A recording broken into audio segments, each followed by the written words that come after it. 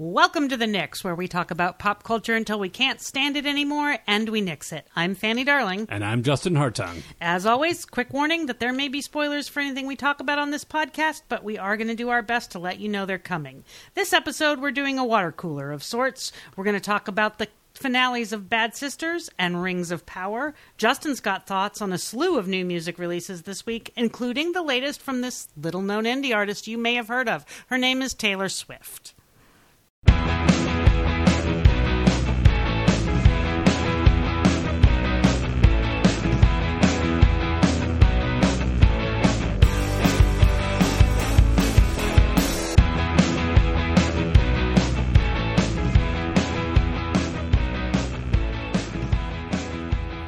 All right.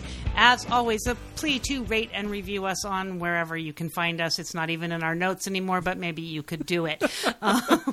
We both watched a few things. We should talk about them, I guess? Yeah, we'll talk about the things that we both saw, and one of which we talked about last episode. It's been a while. Bad Sisters. If you've not heard about the show at all, go back and listen to our last episode to hear us talk about at least first half of it, or whatever point we were at. Yeah, we were 2/3. So this is the Apple TV show. Quick recap. Sharon Horgan adapting a Flemish... and apparently it was just a movie. Like, it was just quickly, a movie. Yeah, I read an article, an interview with her, that it was like 2-hour movie that she... Oh, interesting. Yeah. Okay, which I want to see now. Me too. And it's a plot about basically 4 sisters who hate the 5th sister's husband in Ireland, and because they should, and plot to kill him sort of ineptly as bad sisters, and apparently it also means bad at murder because they try it a lot. We're gonna go full spoilers, so if you have not seen this show and you're interested in it, because I feel like it's finally everybody's starting to catch up with it and talk about it, it's great. I think we both are just like, go turn this off immediately and go watch it. Yep.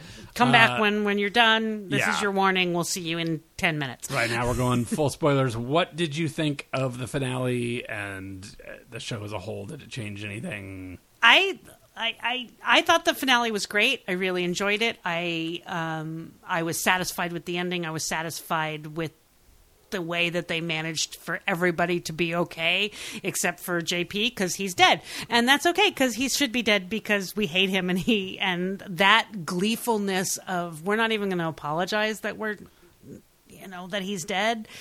I glad it wasn't Blanchard.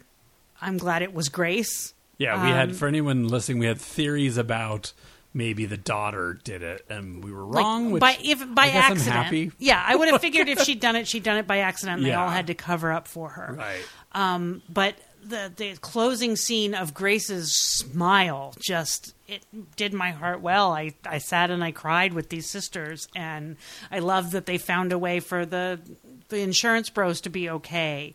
That they circled back to Becca still being upset about Minna, but moving, that's something she's going to have to live with, and it's not completely gone, but it is going to be okay, and she is still a good person. Yeah. And in a weird way, I don't think Minna minded. It's like Minna lived a good life and got to go be with her husband, and she knew her husband was down there, which was an interesting thing to find out. There's no place for this show to go for a second season, and do not come back for it, but find this cast and give them something else to do together, because God, it was good and fun, and it hinged so much on the performances of JP and Grace, of those 2 actors who were so good, and he was so detestable, and yet layered. He wasn't just... He was evil in many different ways. He was just evil, but in so many varied and awful ways that he played it so well. You know, he wasn't just a mustache twirling villain. Yeah, it's not just camp. It's weird. It's like, you've known this guy, so good. And Grace is just turning into this husk of a person who's walking on eggshells and just would like for something to be okay for more than 15 minutes. And God, and yet also funny and sweet and delightful and a family. I thought this was a great show. I loved it. Everybody should watch it. I want this cast to be American Horror Story and do something with them every year. Yeah. That's what I want. Yeah. I totally agree. I think it's worth watching. I did have an initial reaction, and I'm curious to hear your thoughts, because my first reaction was the reveal of the rape of Sharon Horgan's character, because I think that was only revealed in the finale. It was only revealed in the finale, yes. It felt jarring in a reveal way to me, of like the tone, like within the tone of the show. I was like, holy shit, this is so heavy. And my first reaction was like, like you just sort of snuck that in. Did it feel like a cheap kind of way to... I mean, they snuck in his dead father that he was keeping. Yeah. I mean, I didn't find it like... I mean, I kind of understand what you're saying, but I didn't have that feeling. I had that feeling of, oh, this is that she didn't remember, that she was drunk, that this is... And Grace probably kind of knew, and it's revealed in that scene, because her first reaction is, you raped my sister. Right. Not, what are you talking about? Yeah. She knew that was something he was capable of, and she kind of suspected that he'd done it. And I thought that scene played well. My reaction was a little like, oh, like, this takes this show to a different place that I wasn't kind of just in the headspace for with that finale. But then the more I sat with it, the more I thought back on her performance, and I feel like if you watched it again, I'm going to, you would see all those threads of trauma, like that you didn't quite understand, and then it's like actually like, and why he was so hell bent on destroying her at work, because he didn't want her to ever, if she ever said anything, she had to be. He had to be defensible. He had to be like, oh, well, she's drunk. She doesn't know what she's talking about. And it's so just the culture of, like, you don't talk about it until the push comes to shove, and especially with the people you love. Like, but that switch, for me, when she instantly was like, wasn't like, what are you talking about? What happened? When the minute he brought it up, when she said, knew. You raped my sister. Yeah. That was it, and, how could you? Yeah. And it was like, oh, honey, you kind of knew he was capable of this, and that maybe he'd done it this whole time, and you shoved it down, you poor baby. Yeah. And it wasn't like, oh, you made excuses for him. It was, I felt like, you poor, sweet baby. Yeah. You even had to hide this from yourself. And you couldn't even feel bad for your sister. You had to even hide this. It broke my heart. Yeah. No, it was really... There's a part of me that's like, oh, this is so heavy. Like, Sharon Horgan is so good that you're just like, oh, like, part of me feels like Well, the scene where they all talk about it is so lovely and not particularly heavy. I mean, a lot of emotion, but it didn't, they were all still just so there for each other. Yeah. And I got to tell you, then the closing scene where Blanchard is still being a teenager, but then she sticks her head back in and says, Mom, I love you. Yeah. And it's like, oh, Jesus. Okay, these people. Oh, wait. Honey, I've been there where it's like, oh, you're still a teenager and we're still going to fight. Yeah. But things are better now. Yeah. It was, I thought it was great. Totally with you that I can't imagine they'd do anymore. No, I don't think Sharon Horgan would do that. She's so smart. The actors are so good, and just any combination of them I would watch. Absolutely. I was so thrilled when Matt went and told, he goes to the hospital and I have a daughter, and he's like, and you don't have to pay the case, and it's funny, I was about 5 minutes ahead of every reveal. Oh, yeah. Because I was like, oh, they're just going to not pay it. Right. So she doesn't get the money. She has to sell the house, but they don't go bankrupt. And it's all going to be okay. Yeah, that was a good sort of way out of that, I thought. And also, sorry for forgetting her name, but Bono's daughter. Eve, I always want to say Houston, but it's Eve Houston. Wow, what a star. Like, she's great. Can't wait to see what she does so next. good. Such a nice, weird surprise. Yep. I'm all ready to be like nepotism, blah, blah, blah. But no, man, she's so good. You've earned it. Cool. So, I think definitely go watch that if you haven't. If you've listened to this and we just spoiled it for you, sorry, but still go watch it. But we did warn you. Yeah. On a totally different tack here, we watched Midnight Club, which is not the retelling of Fall from the House of Usher with Raoul Cog. Right. It was not the Mike Flanagan that I thought it was going to be. Right. This is a Christopher Pike adaptation. Is that right? I didn't yes, take that is notes correct. here, and I should have. This is a Flanagan adaptation of this 90s sort of... Late 90s. Yeah.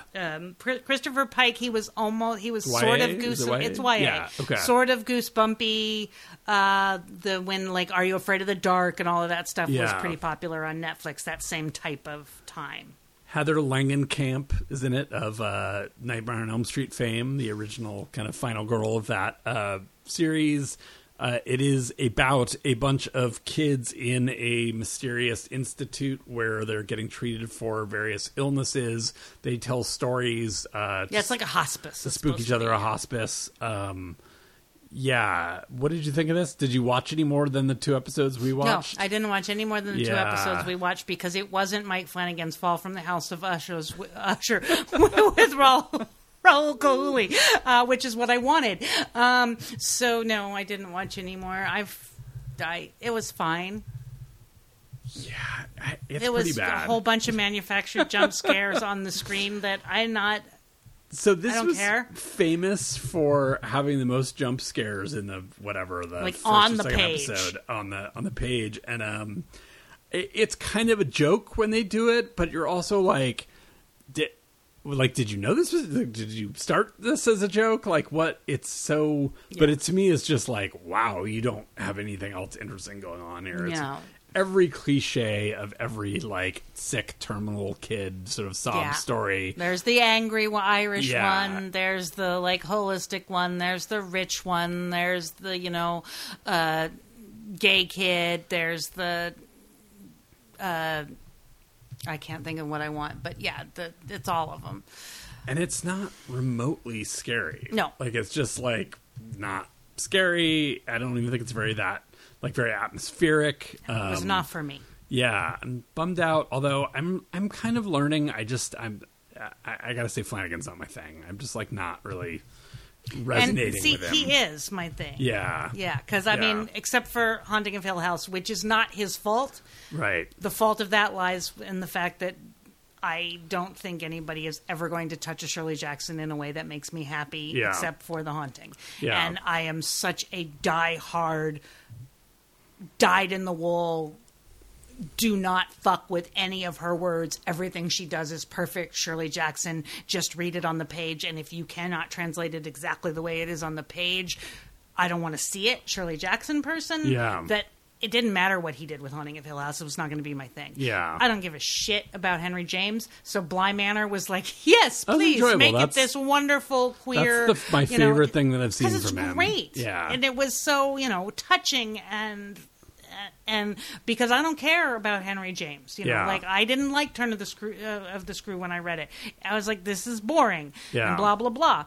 So he really leaned into the charm of the actors, the very cast much in that did, one. and so I'm very much looking for. And I liked Midnight Mass. I know, which I still need to give I do another think shot, if you went back, you would enjoy in the same type of way as Bly Manor. I think with a better TV where I could see the dark scenes. I think that would help. You can come over to my house. I have a new Exactly. TV. You can see shit on it. It's really amazing.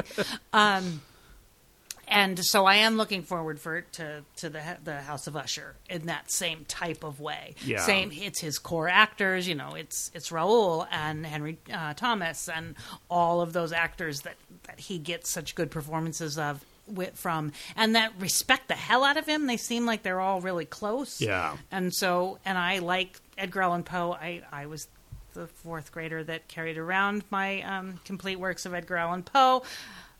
I'm not kidding, but I'm not attached to them in the way that I am with Shirley Jackson. Like, you can do an adaptation and fuck with his shit, and I'm okay. Yeah.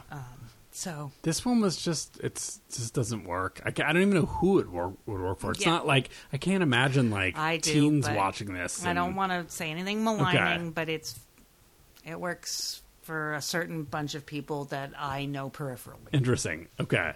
People that are of an age where there's nostalgia around the actual property, around the books, or... Yes, okay. And not people that I know well. Okay. This works for a certain group of writer people that I know that are of a certain age and super into that type of twee thing. Right. And I like these people very much. Yes. We do not agree with a lot of different kinds of media. Yeah.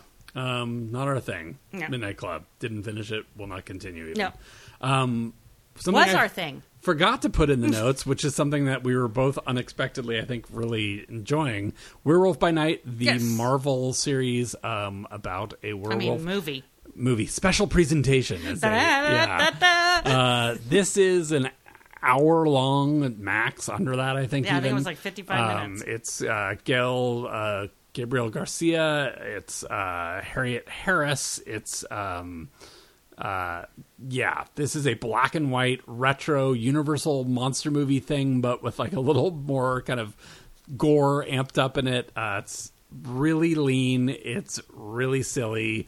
It's really sweet and fun. So good.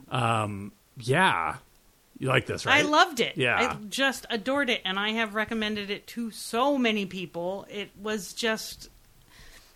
a great hour of television. It was that wonderful nostalgia with the whole, they did the whole, CBS special thing. Yeah. When it came, it's going to be something good. And that was so smart to do it that way, too, because it really does twinge this little, flavor section of your brain that's like, it's going to be something fun. This is for me, Yeah, totally. And God, so it was perfect. It was a perfect little bite of camp and well written, extremely well produced, just fabulous. So fun. I just like this is fun. Kind of like what Tim Burton kind of is no longer doing that I wish he was. Like it sort of had that vibe of like what I expect out of like good Tim Burton. It's just sweet. It's funny. It's kind of there's something very queer about it. Just this sort of like relationship with without getting into spoilers, like the werewolf and other creatures and kind of chosen family. It sort of leans into that obviously a little bit, and it's lean, and with all the Marvel bloat and all being kind of the same, it was just so nice to see something that was different and not kind of world shattering, just sort of like fun small stakes in a contained environment that looks great. The production design is beautiful. Doing it in black and white was so smart. Werewolf by Night, perfect Halloween thing if you want something quick and easy. It's so much better than you think. I still don't know what the title means. I keep thinking about it because I'm like, well, that's always why werewolves, right? I'm like, Werewolf by Day would be more interesting, but that's not what happens. So it's a really funny title because it's like, what by day? Like that's part of the package of a werewolf. So no, I agree. Anyways, that's on Disney. Go check it out. We didn't say Midnight Club is on Netflix if you want to check that out. The other thing we both watched was 20 minutes, maybe half hour for generous. A half an hour of the highly discussed for a whole half news cycle, maybe one full news cycle. Billy Eichner, gay, the first romantic gay comedy by a major motion picture. Sure, if you like really split hairs, bros. So I'm just gonna kind of set the stage here by saying I was rooting for this movie. Yeah. I liked Difficult People like a whole lot. I talked about it on this podcast. I actually think Billy Eichner is funny. I liked Billy on the Street when it's funny. I'm on his side. I'm glad he's making queer romantic comedies and putting like a pretty diverse cast in it. And politically on Twitter, he's like really active about fundraising, and he seems like a generally like a good person. And I think the expectations put upon this movie were definitely like part of the problem, and I blame some of that on the marketing. Like it just the expectations of it being this Judd Apatow like crossover smash, like whatever. It was never going to be that. There was the whole blow up afterwards of when this movie did not do well. That whose fault it was. Had some terrible. I mean, they weren't terrible. They were just sort of tone deaf tweets about kind of blaming straight people for not going to see this movie, and it's like.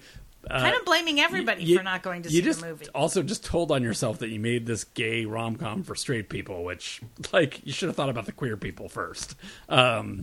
There's a scene in this movie that for me, I think I said this to you, like, identifies the problem in a total nutshell, where his hot Chelsea boyfriend, and I'm not here to be like Billy Eichner couldn't get a hot Chelsea boyfriend or whatever. That's like, so people have been, I'm like, that's not what we're here for. People have different spectrums of like what they're attracted to, whatever.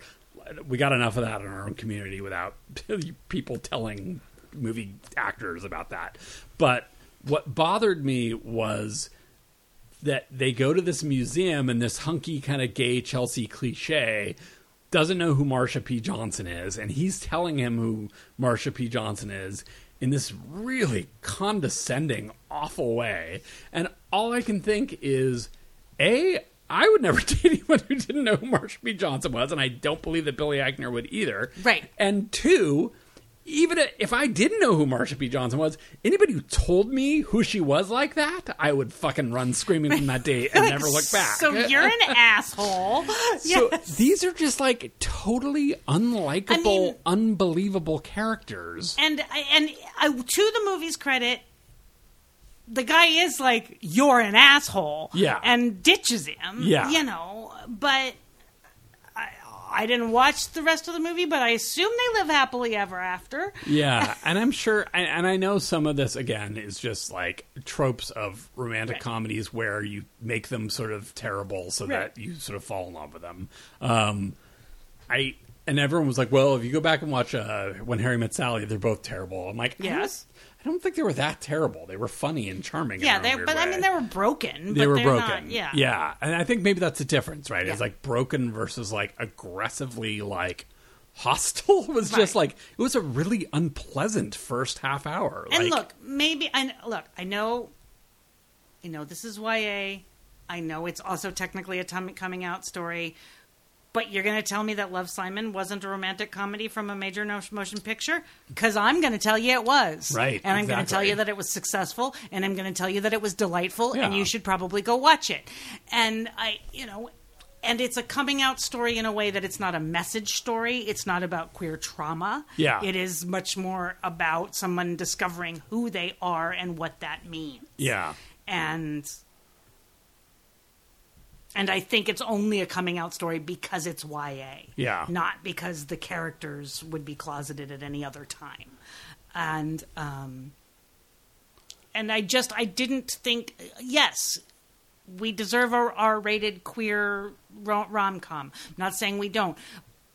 But that doesn't mean it's so jaded and hard and unpleasant and everyone's mean and yelling at each other and fighting. Yeah. Like all the peripheral characters were fighting with each other. Nobody at this, the queer museum was nice to each other. And it was like, look, I've been in a lot of queer nonprofit spaces and people aren't that mean to each other. They're not all that confrontational and awful. And there's a certain... And to play into that stereotype is yucky, and I don't like it. This is where I get into my next territory, is like, you're sitting here waving the flag of diversity and tooting your own horn that you did it, but then you gave these people characters where they literally went, well, what about bisexual week? Well, what about the lesbians? Yeah. Well, it's like, really? And that's who the straight people that you're playing to think we are, and they're not even going to go see it, so why give that to them? Yeah, it was upsetting.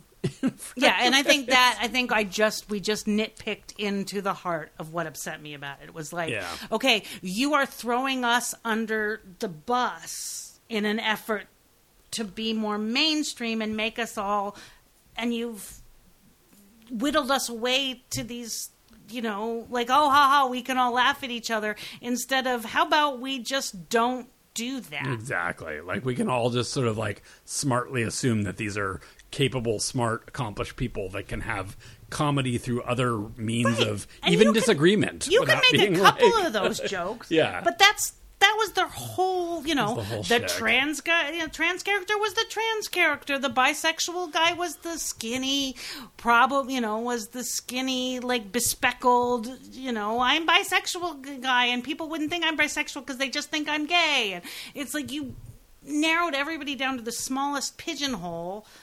and then called it diversity. Yeah. And I'm sure, I mean, I read ahead a little bit. I'm sure that him learning that is part of the message, but it's like, we all know that. Yes. Like, I'm sorry, if you need queer butts in your seats to support your movie, don't spend the first half hour being like, okay, I'm going to try and show something that, like, is some version of queer life that's going to be completely alienating to the actual queer people in this theater. Because the straights are here. Yeah. So we have to tell the straights. It's like the expression flop sweat, and the movie is a flop, obviously, so it has an extra layer here, but, like, you could feel the flop sweat in every turn of that movie, and I'm sad because you had so much fucking money and power and access, and I know that they were trying to do something good, and that's part of what's so frustrating. Yeah. So I can't say we finished it, so I feel a little weird, like we were even debating whether we should talk about it, but sometimes you got to go with your gut. Like,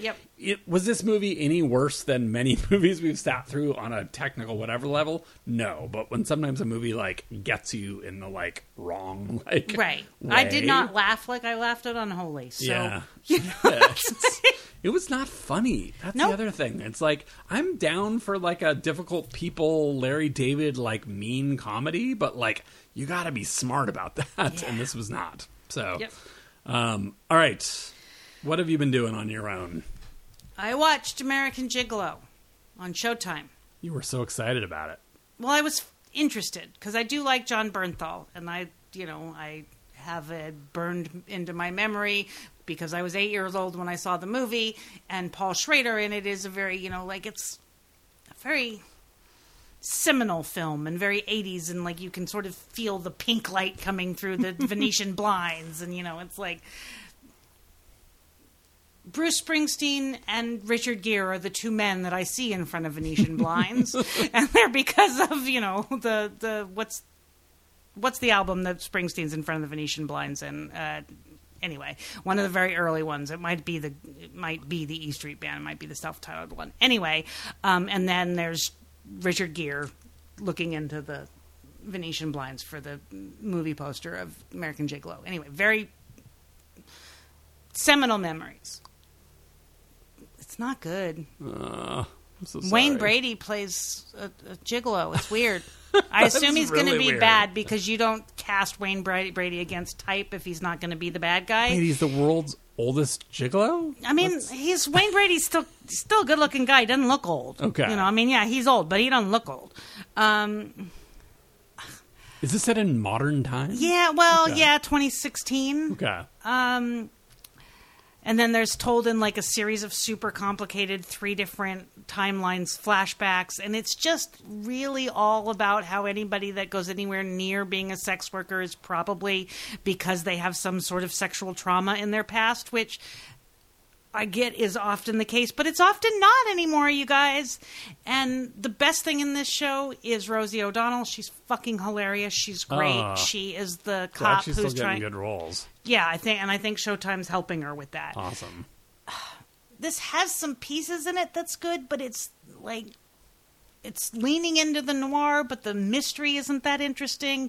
Everything is so obvious, like from the get. Like there's, Gretchen Mol plays his girlfriend that was married, but they fell in love, but then he went to prison, and probably it may be her husband that framed him to get them there in the first place. And she has a 15-year-old son. You know how long he was in prison for? 15 years. And then it takes 10 minutes to realize that the kid that plays John Bernthal in the flashbacks and the kid that's playing the missing kid is the same actor, but they do his hair. Now, I will give them that they do his hair weird enough that you're like, wait, it's the same actor, so of course it is his kid. Duh. There's nothing here. It's a nothing burger. It's a nothing noir burger, and I'm very sad. And I wish people would understand.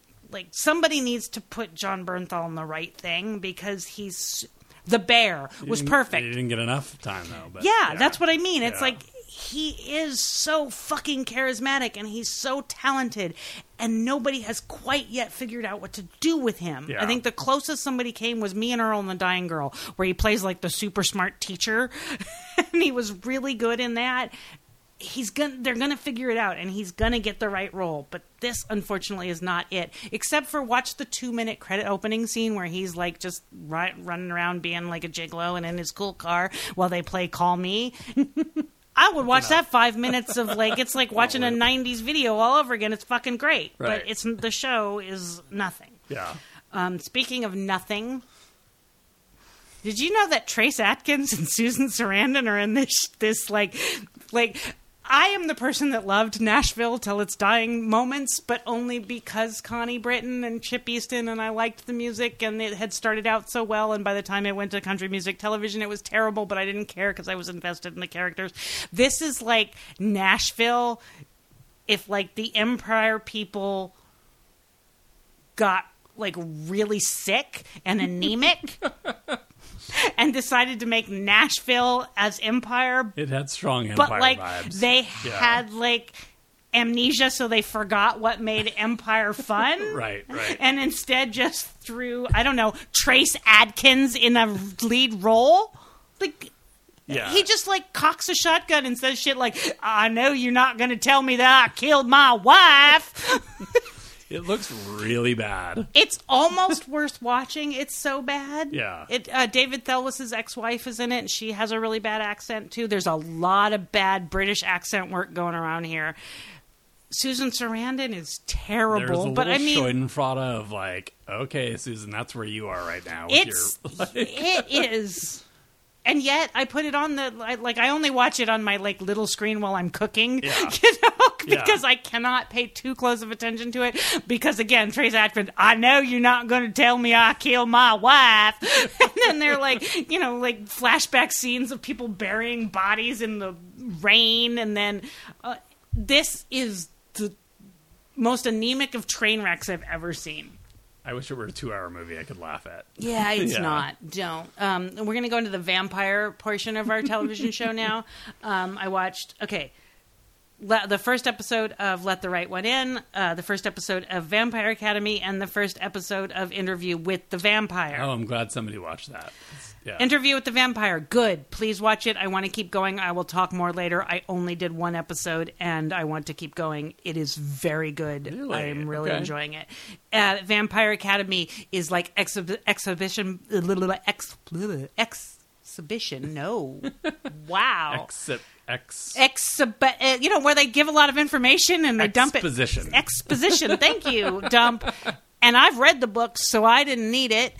And I wanted to like this so much because the books are a lot of fun, even though the author, and I will say this on the air, was really bitchy to me at a signing once, and like shit all over my little bit of writing that I had good news about, and she was not nice to me. Oh. So and this isn't related to Vampire Diaries? No. Okay. That's L.J. Smith. Okay. This is Rochelle Mead, and there was a movie, like sort of campy movie with Zoe Deutsch and Ben Barnes and Gabriel Byrne, and it was actually kind of fun. Based on the same property. Now, this actually is taking the property and sort of adapting it more toward the actual books, and might get better, but I'm not going to stick with it. Too much vampire stuff. Let the right now bite your tongue.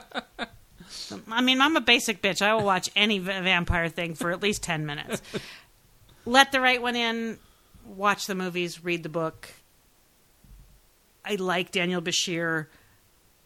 Moving this to modern day New York City takes the claustrophobia of the suburbs and in the 80s out of it, which is so important to the telling of the story. It's so Scandinavian too, the original story. It's and that's why it's okay if you take it and you put it in Ohio in 1984. Yeah. Those bullies can be like that. Yeah. It's not the right setting for it, and they've changed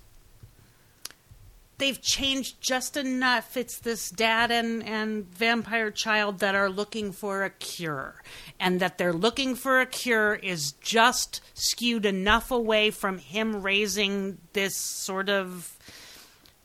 All right, I'm going to go into some... If you haven't read the book or you haven't seen the movies, here's 20-year-old spoilers for Let the Right One In. This young vampire sucks in these men and makes them father figures so that the young vampire can continue to survive. And it's the vampire's manipulation and violence that is the story. So the idea that this is an actual father trying to find a cure with a creature that doesn't want to be violent anymore takes so much of the bite away that and Showtime taking the bite away from something, I don't get it. So let the right one in. I'll probably end up watching one or two more. It's not my thing. It's not going to be. So if you're going to watch one of the vampire things, watch Interview with the Vampire. It's actually very, very good. Nice. I am nearly done, caught up on For All Mankind. This is still continues to be a really good show that I wish you would watch, and then we can talk about it. It's season 2 of a NXIVM show on HBO. That's already out? Yeah. Wow. It just started on Monday. This is a really smart documentary. It's incredibly well paced. It moves along well. This is now several of the main players are in jail, and it's being told now from the points of view basically of the people that still believe in him, including my Battlestar Galactica girl. Oh, no. Yeah, she's still a Rhaenyra girl and, dances for him out in front of the prison. And it's heartbreaking. Yeah. And, so, I remember when we talked about this, it was like, is there going to be enough new to add to this story? Or is it really just... There's only going to be 6 episodes. Okay. And I do feel like they're constructing it, and this idea, they're kind of telling all of the women's tales now. That the first one was sort of like, okay, this is Rhaenyra, and these are the 4 people that got out. Now this is his main person that he manipulated into helping him for 40 years, Nancy Salzman, and now she's sort of coming out of it, and so they're talking about her, and then the women that are still devoted to him, and then the women who are not still devoted to him. So it's very interesting. God, I'll try it. Yeah. I doubt I wouldn't. Watch The Lincoln Project on Showtime, which is about the Lincoln Project, right? The conservatives who turned against Trump and turned into a super PAC, and I couldn't turn this off. Those people are pieces of shit. Yeah, which I kind of knew, but this is super interesting. I don't want to go too much into it. I would recommend watching it. It's very much let the next one play because it's set up very well. They know when to end their episodes so that you let the next one play. Yeah.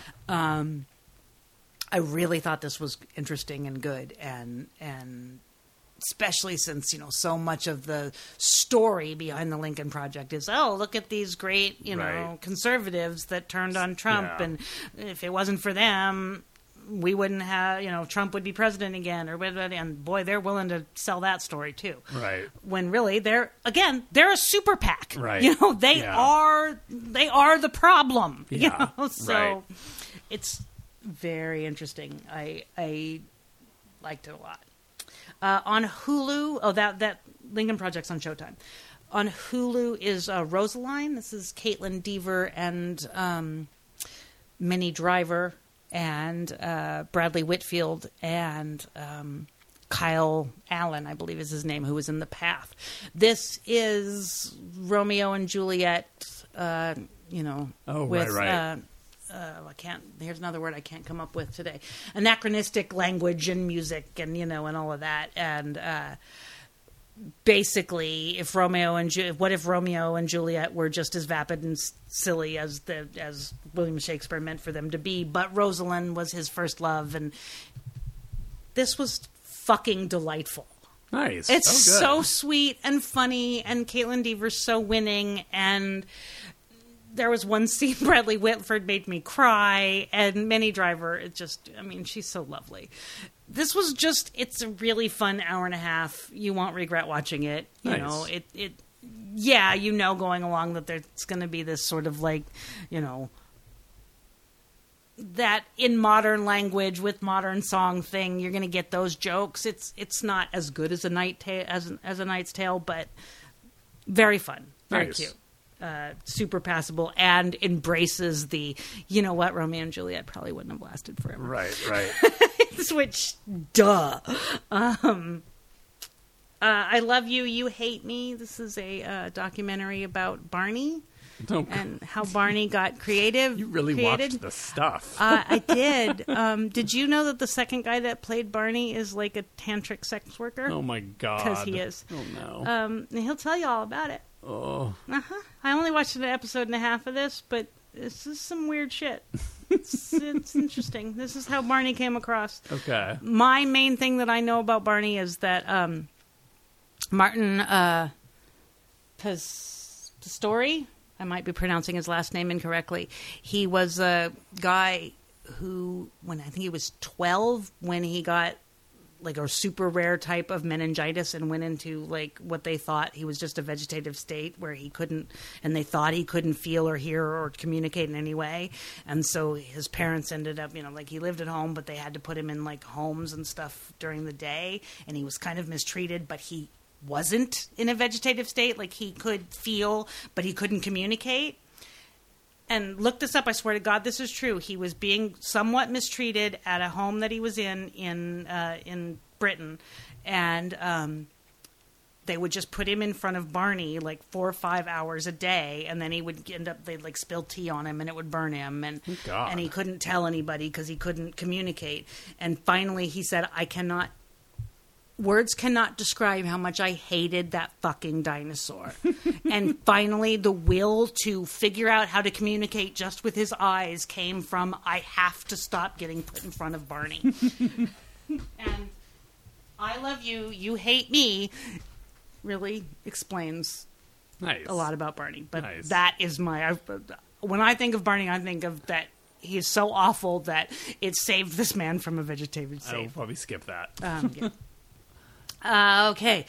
Little Demon, as the season finale is tonight. The show makes me sob. I love this show. This is FX/Hulu. This is the Aubrey Plaza, Danny DeVito and his daughter, I think her name is Lucy DeVito, animated thing that ends up being really sweet about family. I can't wait for the season finale, and I want for it to get renewed. Also, season finale on Sunday of House of the Dragon. I'm still watching. I don't know why. The Handmaid's Tale is really awful, except for the last episode. Then had a really good interchange between June and Serena, where June helped Serena give birth, and it turned a few things on its head. This is still not worth watching, but that episode was actually good. The Patient is still happening. I think it also has its finale this week, so I will watch that and let you know what I think of that. Are you still in mostly? Yeah, I'm still mostly in. Okay. It's gotten very interesting. When it's all the way over, I will talk about some more. American Horror Story NYC premiered. Yeah, I don't like this. I think I'm out after 1.5. Oh my God! Because there's always a point in the season where I just thought I think I turned it off halfway through the second episode, and I think that's it. I think I'm done. I like they're not even trying to come up with scary titles anymore. It's just like NYC. Well, that's where there's a serial killer in NYC. Oh God! I tried but did not get far in Dahmer and Reasonable Doubt. Neither one of them are for me, on varying levels of ick. Stephen King's newest book, Fairy Tale. I really, really, really liked this book a lot. It's really, honestly, at its core, Stephen, you're an old softie, and we all know it. It's really, at its core, just a love story about what dogs mean to humans. It's like literally, I think he wanted to tell that story and then built this whole crazy world around it. But basically, it's the story of a kid who falls in love with an old dog and so finds another world where he can figure out a way to save this old dog. Nice. And then the dog has to save him. That's what it's beautiful. I love it. Really liked it. Totally, that might be my next actual Stephen King try. Yep, really liked it. Yeah. I have been watching not nearly as much stuff. I did finish The Rings of Power on Amazon Prime. I loved this. I thought it totally nailed the ending. I am talking to a lot of people who are nitpicking at it and think it's dumb. And I've heard only good things. Yeah, I have a whole text thread with You Will Never Listen, Rebecca and Joe and Philip, but they seem to mostly be annoyed by it. And I thought it was delightful and silly, but like it's Lord of the Rings, so of course it's silly. And it was hopeful, and it moved along at a nice clip, and it looked beautiful. And I actually like the acting. I've heard some complaints about the acting. I love kind of what they're doing with this. It was very economic storytelling. It's sort of all the little like mystery box things that it set up. It was like, here are the ones we set up this season, answer them, set up for next season. Like, it's just for me a model of like efficient, like how to tell a season of television where you like wrap up your story and you get on to the next one, and I'm excited for it. Nice. So totally been really happy with that. I probably will end up somewhere on my year-end list because I loved it. I'm really so fun. glad. I'm in for the Harfoots. I love those little wannabe fake non-copyright violating hobbits, the Harfoots. The Watcher on Netflix. This is Ryan Murphying the fuck up. It is based on this true story about this creepy guy who wrote ominous letters to They this don't actually know who horrible couple. This is the problem watching this show. I read the article years ago and knew that there was no resolution to this case. So you're like, what nonsense is Ryan Murphy going to make up?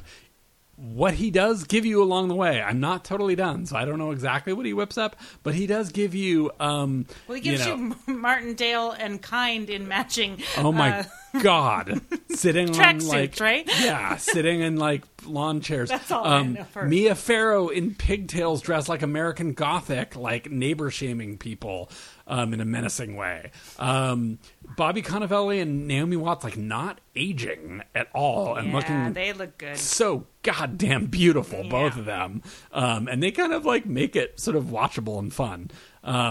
And just lots of bit actors, and everybody's acting like they're in an entirely different movie. Like, some people think they're doing like John Waters, some think they're doing, Lynch, but everybody agrees it's a fucking Ryan Murphy production because it is campy as fuck. It's not scary at all. I can't stop watching it. It's like terrible, but actually really enjoyable. This is Ryan Murphy at like what I want. I'm just like, go banana pants. Don't try and be serious. Like, this is way more fun. I'm sure the end will be terrible because he's gonna have to make up some ending that won't make any sense. Books. I have a lot of books. First collection of criticism by a living female rock critic, by Jessica Hopper. She is a music critic who wrote... That is a title, man. It is quite a title, and apparently mostly true, which is fucking sad. It tells you a lot right there, that there's only been, I think, like one or two real collections of rock writing by a female critic, and those people have passed on, and so this is the only currently living female rock critic collection. It's really good. She's great.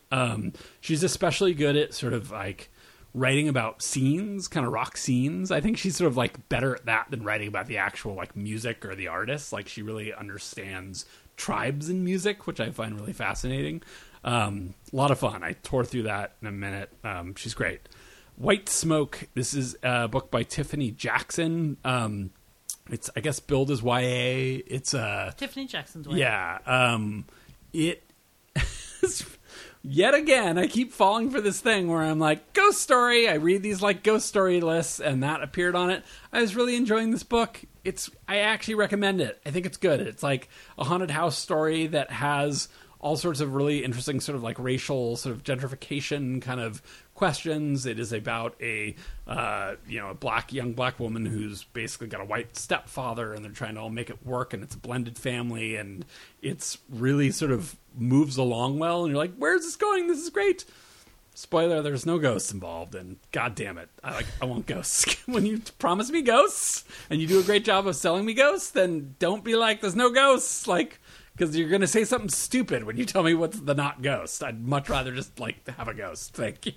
So I'm nixing ghost teases. Stop it. Have you read Anna Dressed in Blood? I don't think so. Does it have an actual ghost? Yeah, there's a ghost. Yeah. Like, this is this new trend. It's like people tease a ghost, and it's always like some dumb person living in like the basement or the walls or whatever. And I'd have gotten away with it, too, if it weren't for you meddling kids. It just takes it makes me so mad because it's always so ridiculous. It's like, that's more ridiculous than a ghost. Wow. T. Kingfisher, What Moves the Dead. This is a book that Fanny recommended to me a long time ago, and I put it on my Libby list and read it and then got excited about it and promptly told her all about it. But she had apparently told me about it, which is why it was on my Libby list. This is good. It's a retelling of, again, The Fall of the House of the Usher, but with like mushrooms as the sort of evil kind of whatever sentient evil that's causing everyone to go crazy and come back from the dead. This is fun. I liked it. It moved along well. I finished it and was like, well, what did that add to the story? And I went back and I reread the story and I was like, well, I read the description of the plot and I was like, I don't think they really added much to the story. I don't know why this book exists, but if you want to reread Fall of the House of the Usher in a fun, brisk retelling with a, non-binary character as the lead, sure, why not? Cool cover. Yeah, cool cover. And actually good writing. Like, I liked the actual writing was what sort of kept it moving. Music. I haven't done a good music corner in a while. Music corner. That's the theme song. Wow. Today was the Taylor Swift release. It was, as they say, Tay Day. As I tweeted... Who are they, and can I have a conversation with them? These are the Swifties, and as I tweeted, and Fanny, said she was going to read aloud, but I'll just tap myself out here. I actually said I Googled the time of release of Taylor Swift's Midnights last night, so I'm now officially a Swiftie, I guess. It did come out... And you misspelled Swiftie. And then I misspelled Swiftie. I had to correct myself. That's the important part. I was like, that doesn't look right. And of course, it came out at midnight. Because it's, yeah. Yeah. But it came out at 9 o'clock here, so that was the thing, was it got some time to digest it. I have gone on record as really, really, really liking these last couple Taylor Swift albums. I was surprised how much I liked them. I sort of had not really ever engaged with her music that much before. She did these two, especially pandemic albums, that were really just gorgeous, kind of folk, weird, like sort of indie folk experimental stuff that really suited her voice and her songwriting, and I love those albums. I think they're truly like masterpieces of the last like 10 years. So I was very excited for this, but she went back to working with Jack Antonoff, who's from like that band Fun, and was like Lena Dunham's boyfriend for a while, and he's done like Lorde, and he's done Lana Del Rey, and he keeps working with these women who are all sort of cut from a very similar sort of like, gorgeous supermodel but quirky cloth or whatever, and he turns all of their music into just like this bland... I described it as somebody today as like, it's like a fucking Christmas candle at a Pier 1. Like, that's what this like album smells like, and it's like Teen Spirit. Not like Teen Spirit, and it's a fine line. It's like I get why a lot of Taylor Swift probably is like almost sounds like that, but there's something about her best work that doesn't, and this was just like really disappointing. It's like I was bored. I struggled getting through it, so I'm sad. Sorry, Swifties. Maybe this will get people to come like yell at us on. Because the Swifties are they get into it. Come at us, Swifties. Let's test you. see how good your voice search recognition filters are to search podcasts. Come yell at us. We'll talk about Taylor Swift. But there's been a ton of good music and Scientology. Yeah, exactly. The Yeah Yeah Yeahs have a new album out.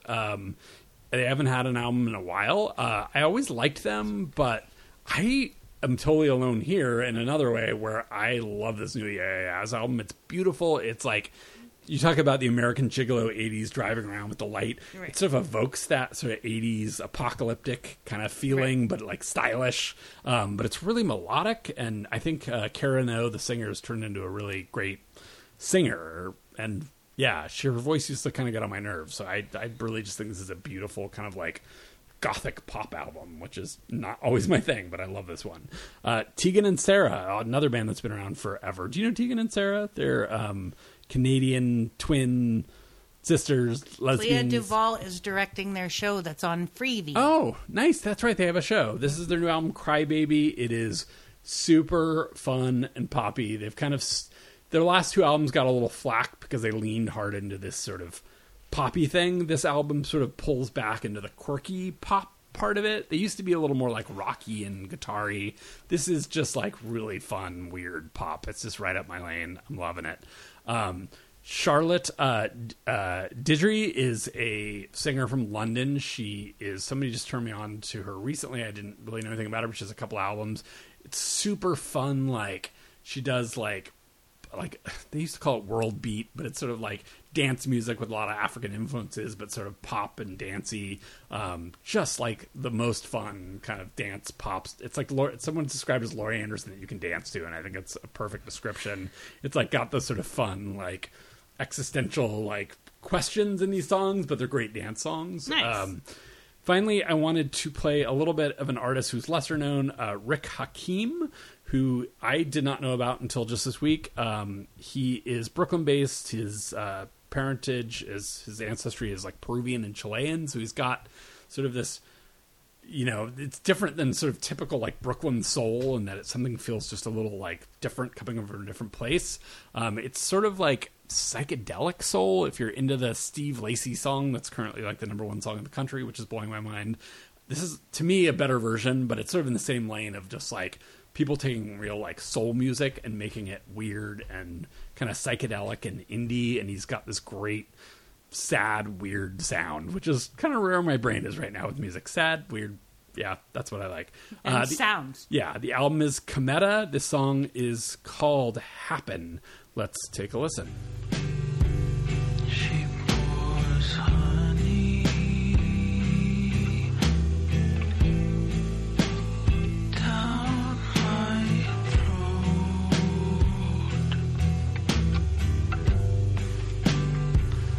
We stay up all night.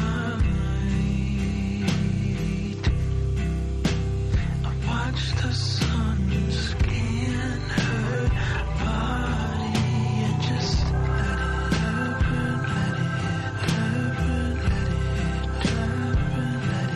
it happen, let it happen. Okay, that was Rick Hakim. All right, we, as usual, found plenty to talk about, even when I think we don't. We will be back soon to talk about some new stuff, because I think we're getting into the season of, The end award of the movies season? and all that kind of stuff. Yes. You still haven't seen Woman King. Hopefully we'll get I've you. not. Yeah.